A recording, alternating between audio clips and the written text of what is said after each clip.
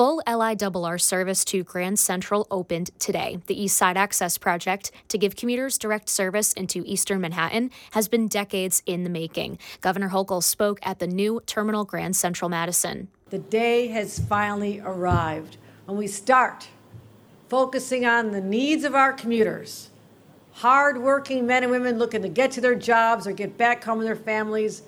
And again, we're making a positive difference in the lives of everyday New Yorkers.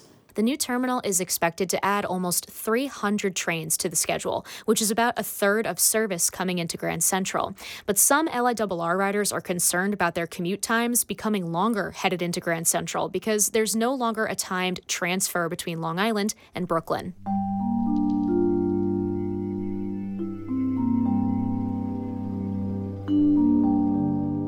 Hey, happy Monday. You're listening to After All Things, WSHU's daily news update from the Connecticut, New York region.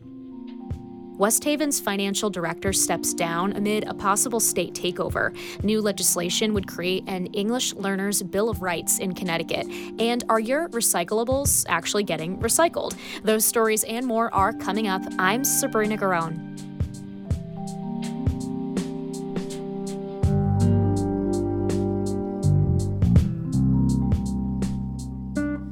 Finance problems continue to plague the city of West Haven. As WSHU's Shelley Hassman-Kadish reports, the city finance director is stepping down. Finance Director Scott Jackson announced last week he is leaving the post after less than a year. A statement put out by the city said Jackson has decided to move forward in his public service career. The announcement comes a year after his predecessor, Frank Saplinski, was fired.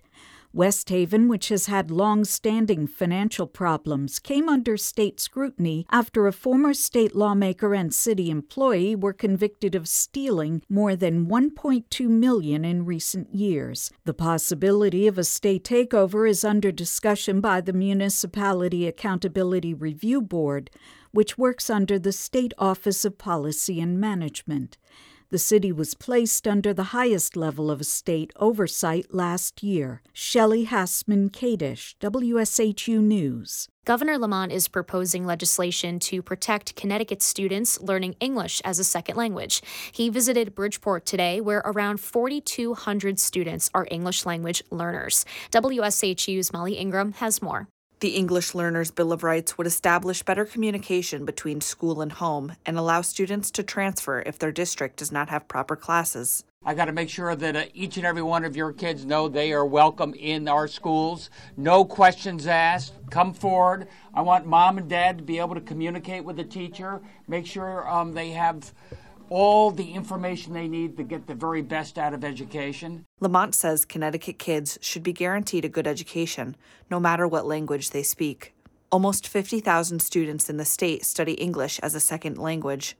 The bill has been referred to the Education Committee. Molly Ingram, WSHU News. Yale's new art exhibit investigates the impact of humans on nature. The Natural Histories exhibit features paintings that are primarily New England landscapes from the 19th century to learn about how these environments have changed over time. Mark Mitchell is the gallery's curator. By using that as a lens in a time when we're very sensitive to the changes to the climate that are going on around us, it is really a chance for us to think differently about the history of art and how it records relationships to the natural world that perhaps we haven't put first. The exhibit is currently on display at the Yale University Art Gallery in New Haven.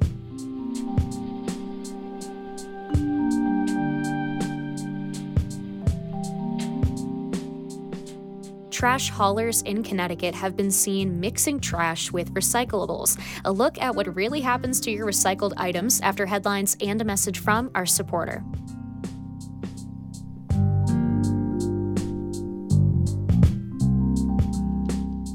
Support for After All Things comes from Hartford Healthcare. More COVID vaccine answers at hartfordhealthcare.org/vaccine or 833-621-0600.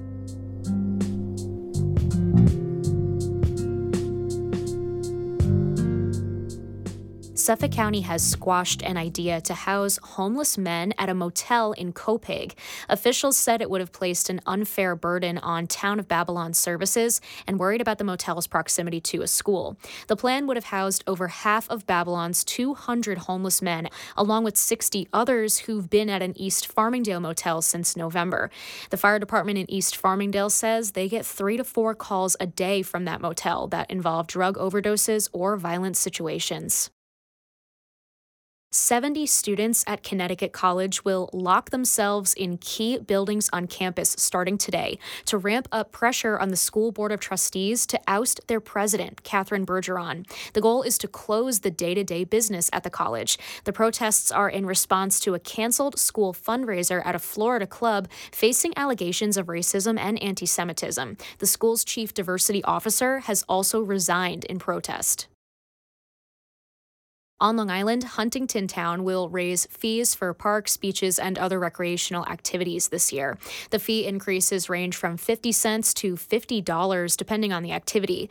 The goal is to hire more staff for competitive wages after town officials say they were forced to cut programs last year due to staffing shortages. That includes lifeguards, ice rink attendants, camp counselors, and more.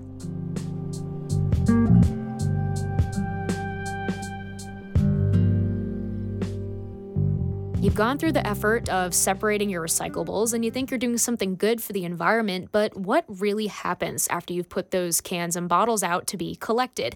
Is Connecticut recycling going in the trash? Mark Pasniokis is the Connecticut Mirror's Capital Bureau Chief and co-founder. He spoke with WSHU's Davis Donovan about the future of Connecticut's waste disposal technology.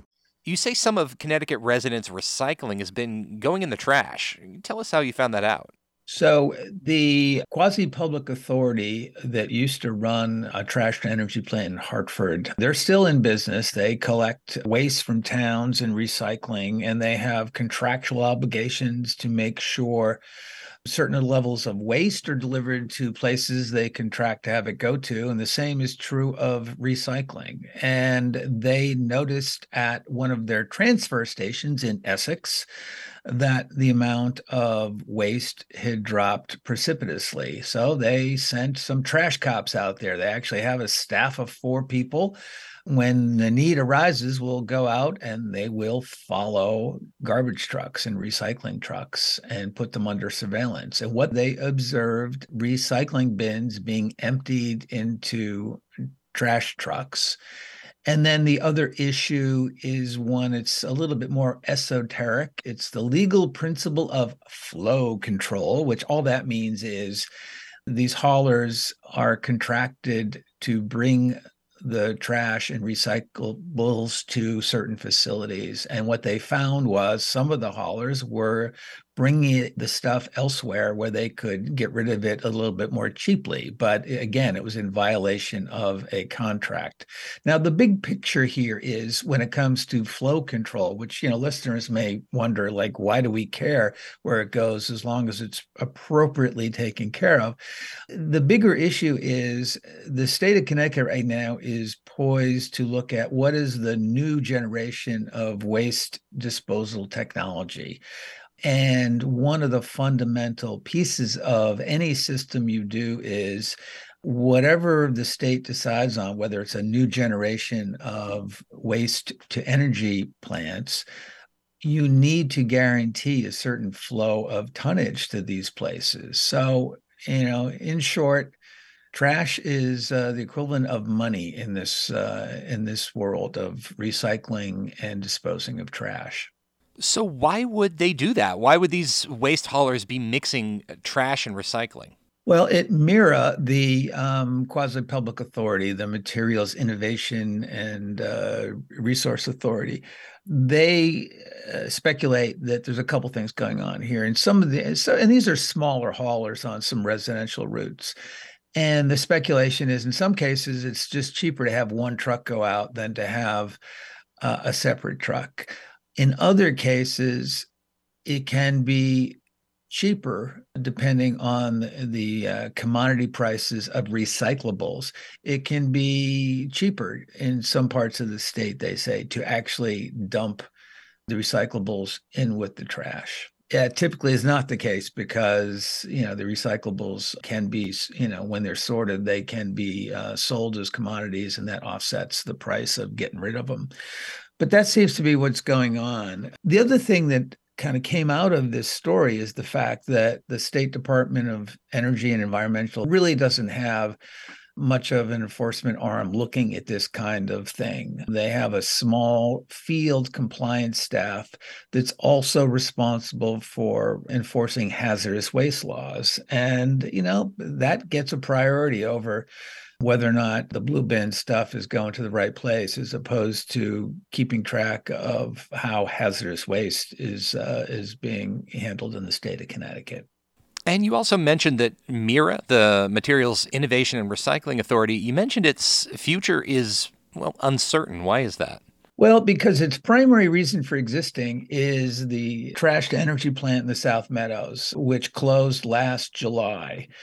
And it still has contracts with a couple dozen municipalities to process the trash. So they still have 2 transfer stations, and the trash from there, since they no longer have a disposal facility, some of it goes to a smaller burn plant in Preston, Connecticut, and then the rest of it gets shipped out of state, mainly to Pennsylvania. And so eventually this thing is going to go out of business because, again, there is no reason for it to exist. There is a bill before the General Assembly that would create a waste authority as kind of a transitional entity that would take charge of the abandoned trash-to-energy plant in Hartford because, there's a lot of cleanup that needs to go on there. This has been a place where waste has been going for a long time, and there's certainly some issues there, and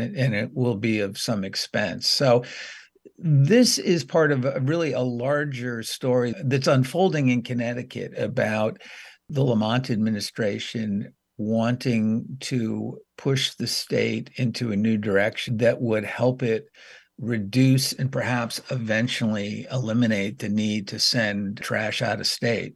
The current projections are there's going to be about 860,000 tons of trash from Connecticut that are going to end up in Ohio and Pennsylvania, either by truck or by rail. And the administration wants the state to be more self-sufficient. But exactly how you do that, some of it is they will try to divert trash from the waste stream. There's a proposal to mandate the separation of food scraps and other organics and have them processed in Connecticut into compost and other things.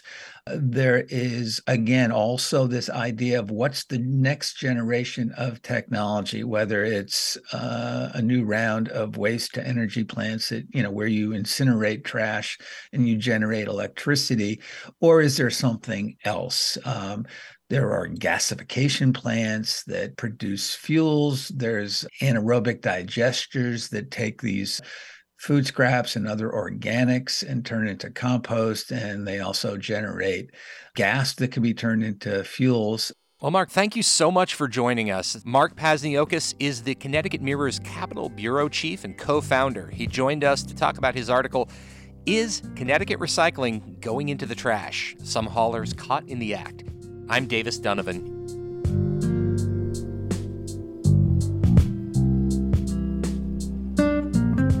For the latest news from Long Island and Connecticut, you can listen on the radio or anytime online at WSHU.org or with the WSHU app. After All Things is supported by Hartford Healthcare. And just like everything else you hear on WSHU, this podcast is also made possible with the generous support of our listeners. So thank you so much for, listening and for sharing this podcast with your friends and family.